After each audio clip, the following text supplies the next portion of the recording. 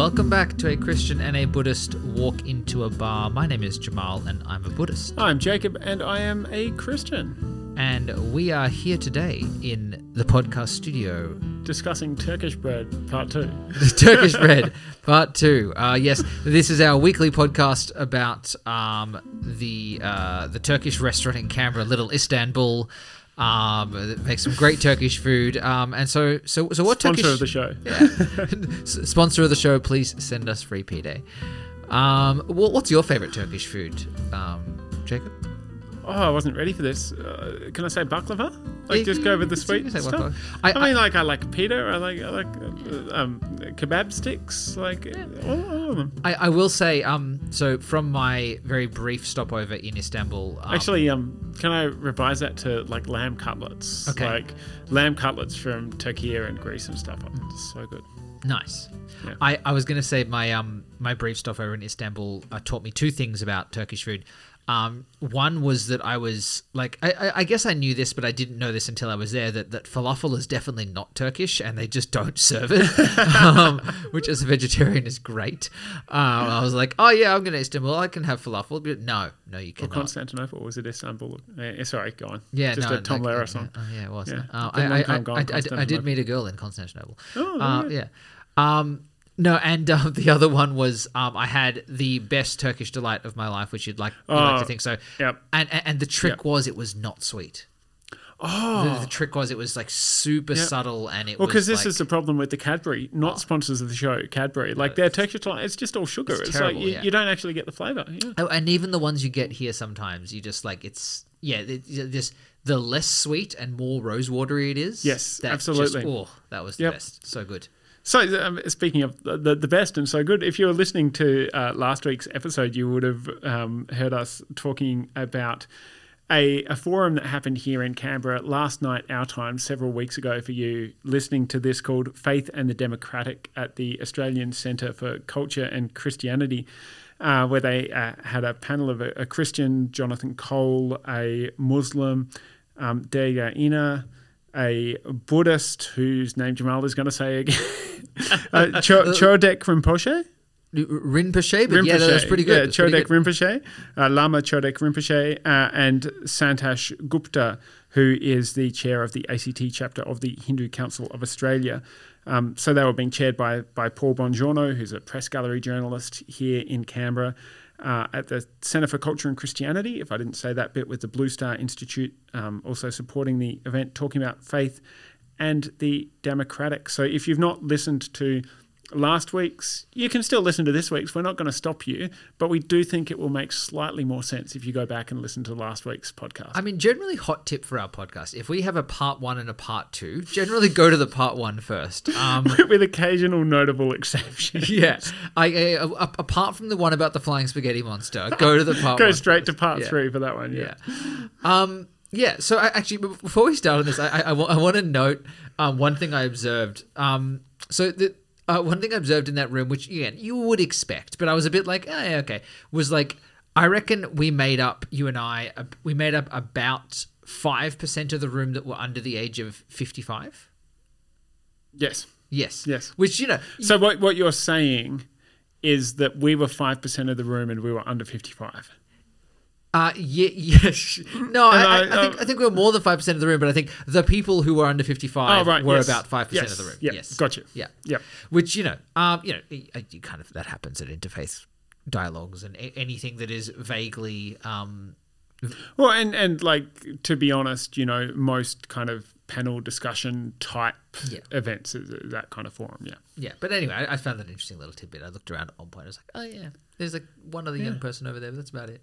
There was an interesting moment, something I wanted to pick up on is Chodek Rinpoche, the Buddhist, had a couple of moments where you said, Jamal, you were watching the faces of the Muslim and Christian next to him. Do you want to tell us about that? You're grinning now. Remembering it was kind of funny. So this is the point where you claimed, Jacob, that this was essentially where the Buddhist was the most universalist Absolutely. you'd ever heard. Of the panel. Not that I'd ever heard, but like everyone else has been quite conciliary. In fact, Daye Ina, the Islamic professor of Islamic studies at CSU, she made a comment quite early on in the piece around the kind of finding unity with one another. And she said words to the effect of many of us worship the same God, or follow the same God, and Muslims all follow the one prophet, the same prophet. And so I thought that was quite an interesting kind of conciliar tone to strike. And I think that the Tibetan Buddhist was almost the least conciliar towards his fellow religious panel member. I would say that, yeah. So this was in response to a question about the melting pot, right? So there was talk us through the melting pot. Yeah. Yes. So there was a question posed around like, are you concerned about the melting pot? Like, what do you think its impact is? And what is the melting pot? Thank you. Yeah. The melting pot is a kind of theory that was, I guess, popularized with the immigration policies of the United States.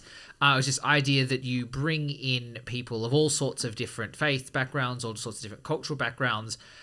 You allow a level of cohabitation, a level of free immigration, and then what you end up with is a kind of a melting pot, so to speak, of different people with different backgrounds and different faiths, kind of all coalescing and kind of all absorbing and integrating into the dominant or main culture, and changing that dominant main culture as they do that in that country.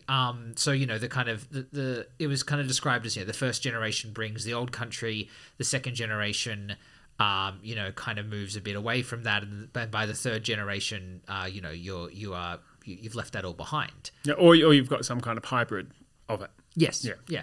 And so in response to that question, our Buddhist friend mentioned that so this was kind of at the end of that conversation, which we'll double back on because I found it quite interesting. But at the end of the conversation, they were talking a lot about how Christianity was the only religion in decline, and the only kind of religion where in Australia, yes, where that was kind of almost happening in inverse, where that was going on, and Chodek Rinpoche kind of piped up and was like, well, yeah, he said that he doesn't feel like the respect for the good bits of Christianity in respect to the culture of Christianity has gone, that's still there.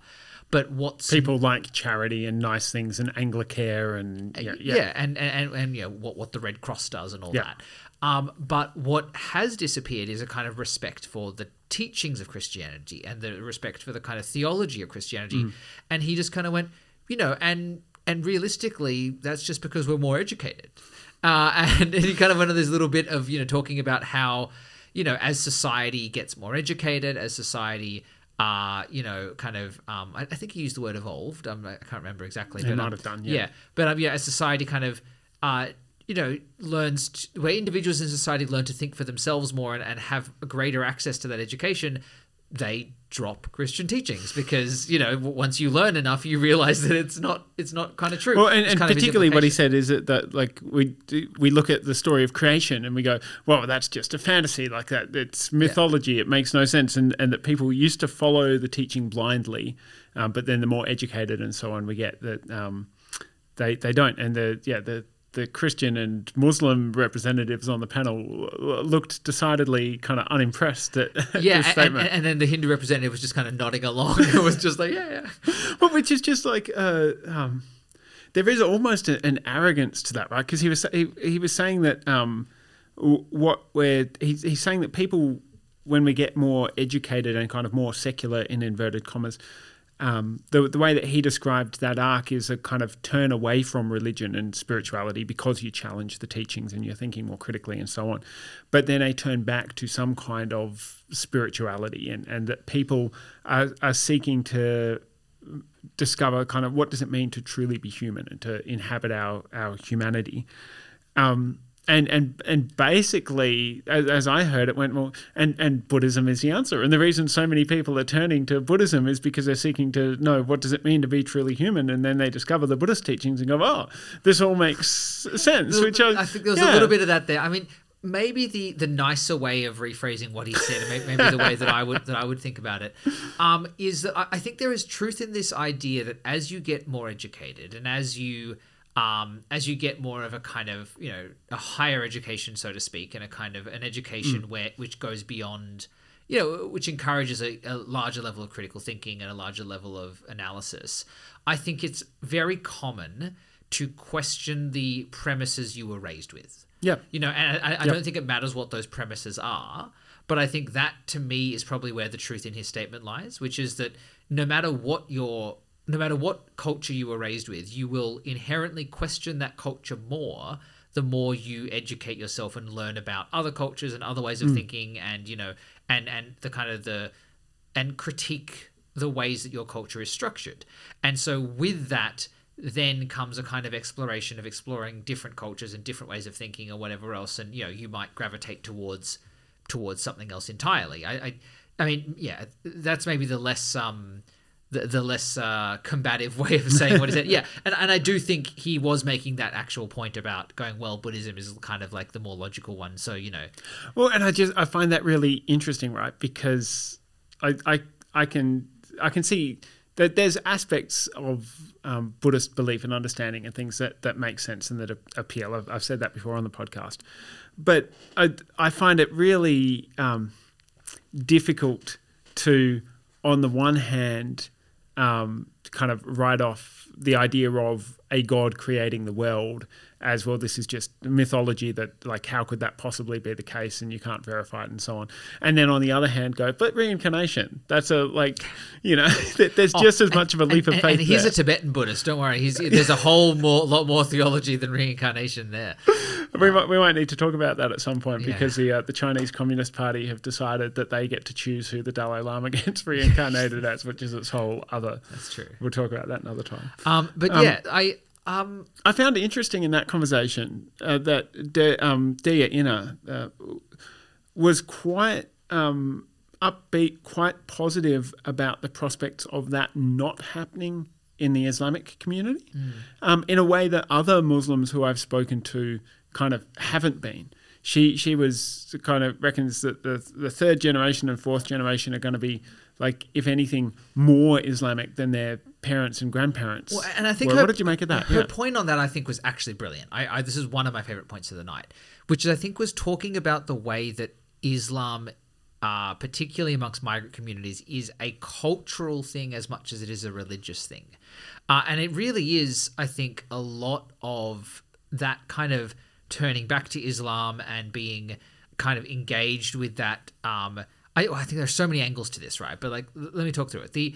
I guess the first point about the culture and not the religion thing, I think that is true, right? When you have migrant communities arrive, they are deeply connected to their cultural communities.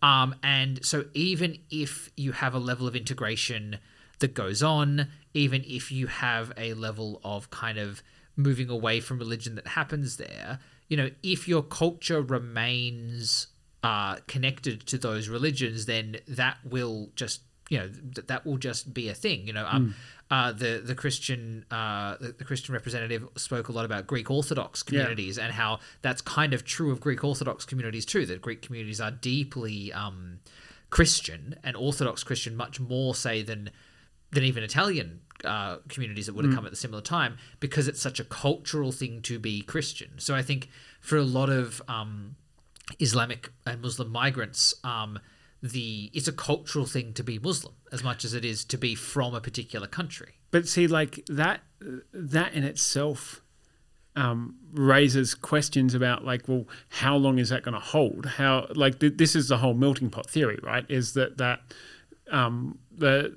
the culture kind of she spoke about Professor Inna spoke about the salad bowl rather than a melting pot, right? Which I really like. It's not that everything blends into each other, but each one brings their own contribution, their own flavour to the salad without losing themselves. Well, right? I think it'll hold as long as the diaspora holds. Right, but that's the exact, like, theory, right? Is it, does the diaspora hold beyond 3 or 4 generations? And I'll share something that I found kind of quite interesting. At one point, Jonathan Cole, the Christian, talked about Anglo-Celtic background, And I listened to that, and I had that moment of going, well, I don't identify with what he's describing there, even though for all intents and purposes, I'm Anglo, right? My experience of being Australian is pretty well indistinguishable from your average person of Anglo-British origin, but all of my family roots are Germanic.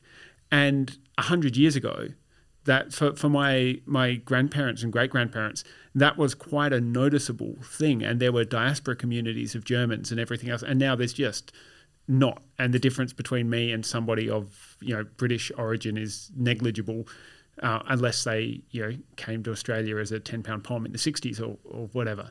And so I wonder at that for the Greek community. Like, yeah, it holds, but I'm not sure necessarily how deep that faith goes beyond a Christmas and Easter thing. And do you see the same thing with Islam? Like the conversation I had with someone earlier this year was that, the kids, the young ones, they'll come to iftar or they'll come to a particular feast, but you won't see them every Friday. Well, yeah, and I think it does hold a bit stronger. And this goes to, I think, the big second point that was made, which is, I think, a really important one, which is, I think, diasporas hold in the face of oppression.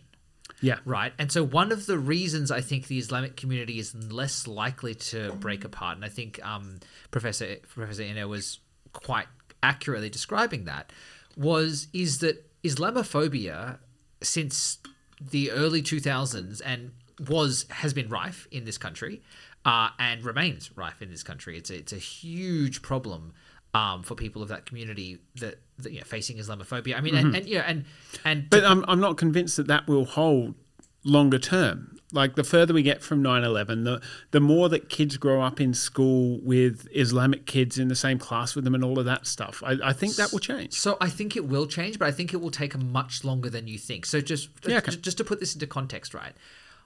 I have experienced Islamophobia as a non-Islamic person. Yep. Right? I am a brown person with an Islamically leaning name. And a beard. But even before the beard, yes. Right? Like, I've experienced a decent amount of Islamophobia. I've probably experienced as much Islamophobia as I've experienced racism based on my actual ethnicity and my actual race. And neither of which are unfortunately very small.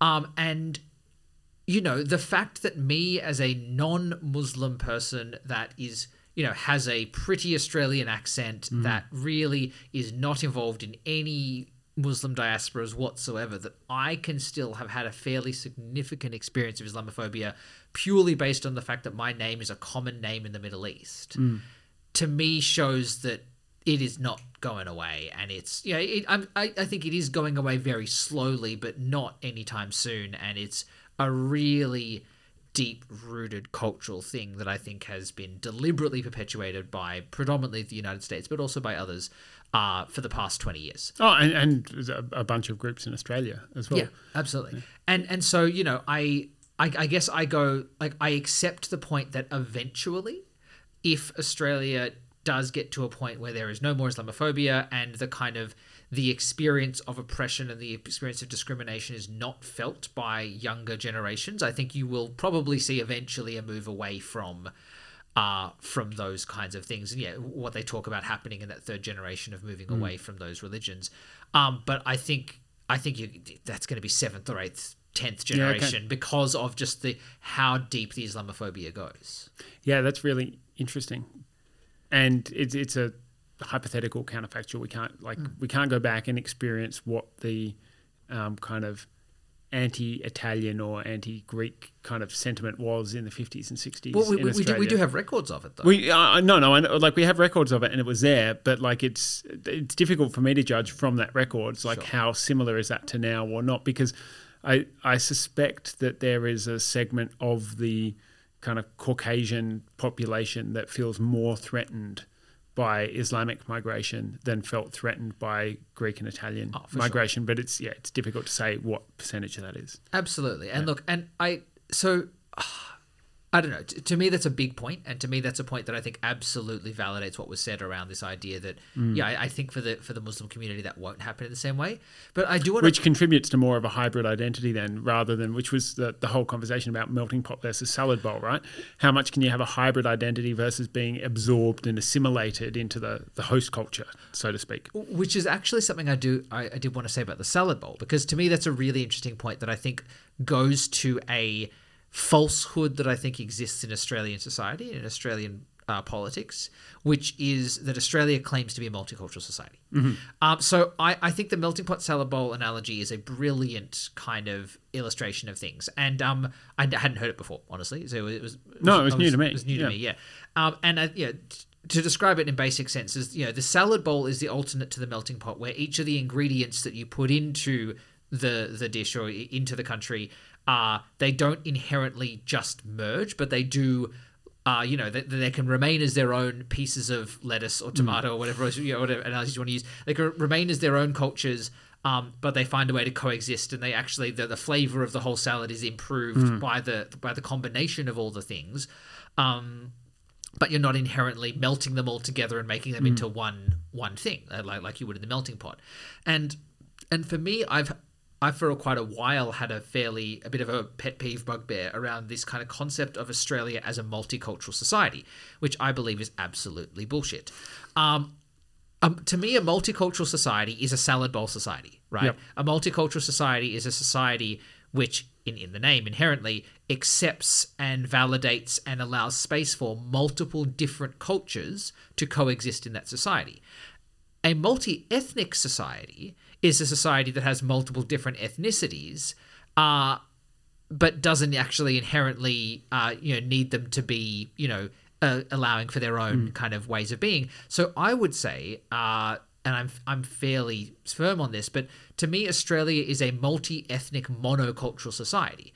It is a society that has had a lot of influence from different ethnicities and people from different countries, but there is a huge push in Australia, and you see this everywhere. You see this in the citizenship testing that we do, which is the first example. Famously asking what Don Bradman's batting average was. But also asking, do you have to learn English to be in Australia? And also asking, do you have to abide by the values of mateship and Australian, these kind of esoteric values of Australia that to be here, do you have to want to be more Australian than whatever else, like all these things that in the citizenship testing, in the selection of who we choose to immigrate, so we do. Well, this was Professor Ear kind of touched on this as like people asking like, are you more Australian or more Muslim? Like, and it's a false dichotomy, right? And in that question, it's a leading question. There's only one correct answer, which is more Australian, right? And it's like it's this thing where there is a push through the immigration system in a very large way, but also even through our education system, also even through our kind of, our allowance, the ways that we expect communities to integrate, the way that we actively, that we actively discourage diasporas, right? Like, that I, as far as I'm aware, it is policy of Australia to discourage diasporas from forming, because they have arguments about ghettos and whatever else. I think they're quite racist arguments, but that it is a thing, right? Yeah. And so we really, really push people to, you can come from anywhere you want, but you have to be Australian. You have to adopt an Australian culture. Assimilation is and the one exception being food, which which again is the most annoying. How we think argument. We're multicultural, right? Yeah, like, oh, I have all sorts of different food. I'm like, no, we put all sorts of crap on our pizza, and therefore you just have taste. Australians just have a decent palate enough to accept that different foods are good and English food sucks. So to me, I really hate this concept of Australia as a multicultural society because it just doesn't track. It's a multi-ethnic monocultural society. And honestly, the United States is a multicultural society. The fact that there are parts of the United States where Spanish is the first language and operational, and that is what is spoken, and you can't be in those parts of the United States without speaking Spanish. And the fact that there are communities, there are Asian communities where Mandarin or Cantonese is the only language, and and again, maybe that's just a thing of size and of people and whatever else. And, there's obviously a lot of melting that goes on in the United States. But to me, that is a country that actually allows for multiculturalism, and I think Europe does it a lot better than us. I think UK also does it a lot better than us. That's a big call about Europe. Parts of Europe, maybe. Yeah. Okay. Europe is not a monolith. No, that's true. Although it does have a lot of monocultures. It kind of like touches on, just to do a throwback to the previous episode, part one of this, and we were talking about liberal democracy, and I was kind of defending the liberal in liberal democracy. But there's also a view that kind of part of how that works is by creating a monoculture, which is not necessarily an Anglo or Western culture necessarily, but a culture of consumerism. And that's kind of the glue that holds society together, is that we're treated as consuming individuals, and that's the way that things are run. Now, there's more to it than that, but what's interesting around that is that I think that's something everyone on the panel last night kind of would have said is a bad idea, and that religion at its best kind of critiques that individualistic consumerist mindset, because it calls us actually to serve and look for the interests of others, which I don't know. I think it's. I'm not going to argue with your thesis, by the way. I think there's a lot. I think there's a lot to that. Yeah. Well, I was just trying to find a way to wind up my rant and just be like, all right, rant over now. But I don't know. I think it's an interesting point, and I think it's one that is well articulated, and was well articulated last night. Yeah. I do find the in typical Hindu fashion, it seems the answer for the Hindu was just like, nah, I'm not particularly worried that my kid's not going to follow my faith. Like, whatever. Yeah, whether my kids go to temple or not or whatever, If they want to come, they can come. If they don't, they don't. That's not the measure of a good Hindu. Well, and that's it, because Hinduism, as far as I understand it, which is, as we were saying last week, is not very much. But like there's not that same emphasis on the teaching or the scripture or the priest or the whatever. It doesn't run on the same lines as certainly Abrahamic faiths. Yeah. Can I share something if we're pivoting now? Please. Past the rant. Something my little rant. The thing that I found interesting but also frustrating last night was how little Jesus got a Guernsey in Jonathan Cole's responses. Like he started off by talking about. Should Christians engage in politics? And he had two reasons. And the first reason was because, Jesus said the two greatest commandments are love the Lord your God and love your neighbour as yourself. And you can't love your neighbour as yourself without getting involved in politics and engaging in. And then Jesus didn't really get much of a mention kind of for the whole rest of the night, which was particularly noticeable because... Chodek Rinpoche brought up a few times the teaching of the Buddha, and certainly His Holiness the Dalai Lama. I would have loved to have heard more actually about how the Dalai Lama kind of impacts the teaching and the path within Tibetan Buddhism. That's different to what you talk about. Yeah. I would have loved to have heard more about the Dalai Lama's teachings and less about the anti-CCP sentiment that was going on. I feel like the two go together. Chinese Party. I'm not saying I'm inherently pro-CCP, but just like it was just like, all right, come on, mate. This is So he's mentioned the Buddha a bit. Professor Ina mentioned the Prophet Muhammad, peace be upon him, many times, and Jesus kind of hardly got a Guernsey, and I would have liked to have seen more of a basis from Jesus for how a Christian engages in politics, and maybe it was just the way that the questions were worded and the way the discussion went, but we got a lot into kind of Christian culture and what does it mean for Christianity to have shaped Australia and be the dominant culture, and how do Christians respond to that, and rah, rah, rah, which is not unimportant stuff. But I would have liked more Jesus. Sure. I think the topic lent itself, though, the way that it went. I think, I mean... Well, I found it interesting that it was less than... we heard more about Muhammad, and yeah. Well, but again, I think this maybe goes back to the kind of the unique position that the Christians find themselves in, there being the dominant culture, right? So, all of the other religions are talking from a position of minority and from a position of, not being a culture that that has a historical roots in the political structures of the country, whereas Christianity does. So there's probably more to talk about there. Yeah, no, that's fair. And one thing that I didn't know that I learnt last night was just the level of Christian schooling in Australia. And I think that the stat that Jonathan Cole had was that about 40% of Australian kids are in Christian schools. I do reckon though that is an Independent Schools Association of Australia stat. So I'd like to fact check. I'm sure it is, but that's just not. His point was that that's higher than the US, which is seen as a much more hyper Christian nation than Australia is. And that's not to say all those kids are Christian. Far from it. Like there are many Hindus and Muslims, and I think it was Santosh Gupta said like his son went to Marist College, right?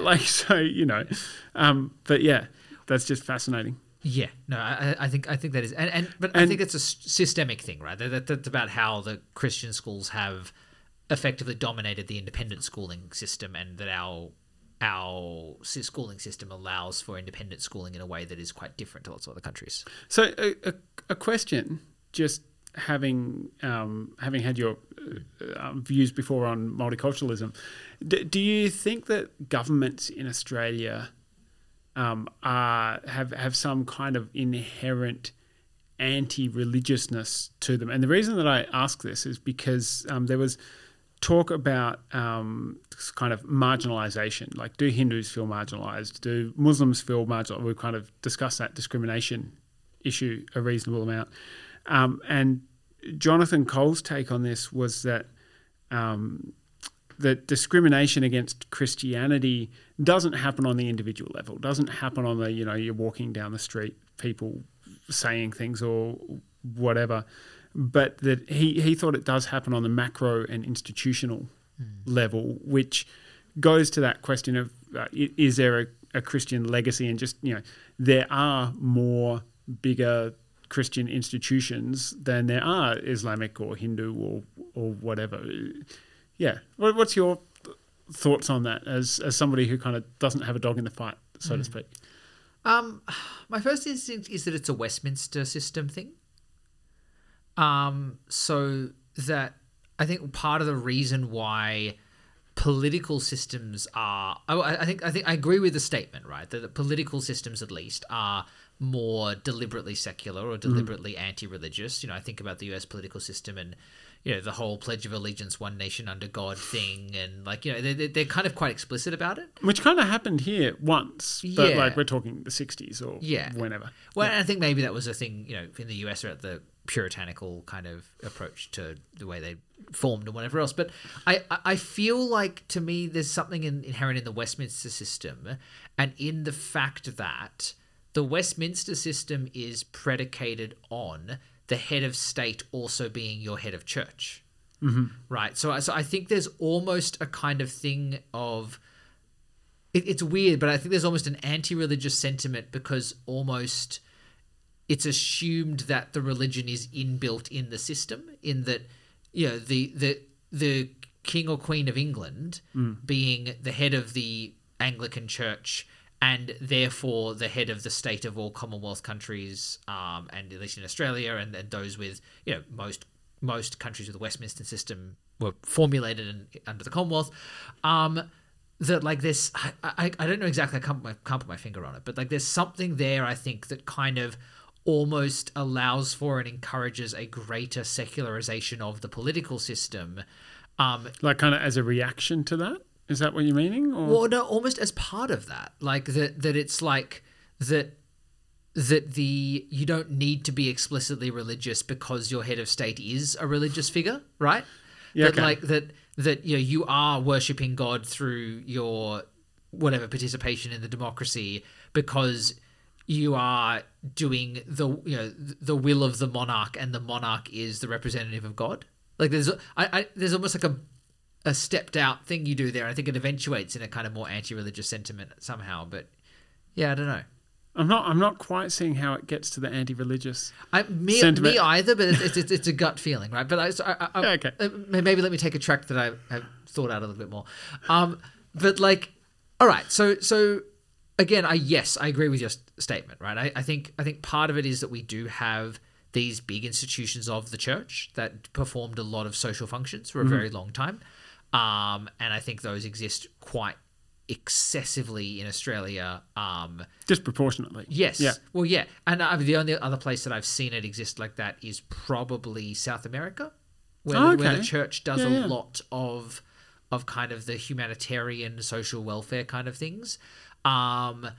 I've seen it a little bit in parts of Asia where the Buddhist monasteries are doing it, but it's not, I don't think they're not big institutions, they're localized institutions that are doing it. So, yeah. Because, in Europe, even though there's churches everywhere and church taxes and stuff, the state does all of this stuff. Well, and I think, and maybe that's more of what it is, right? Is that, Australia developed a state that was essentially inherently less socialist and less interested in doing some of those social welfare things.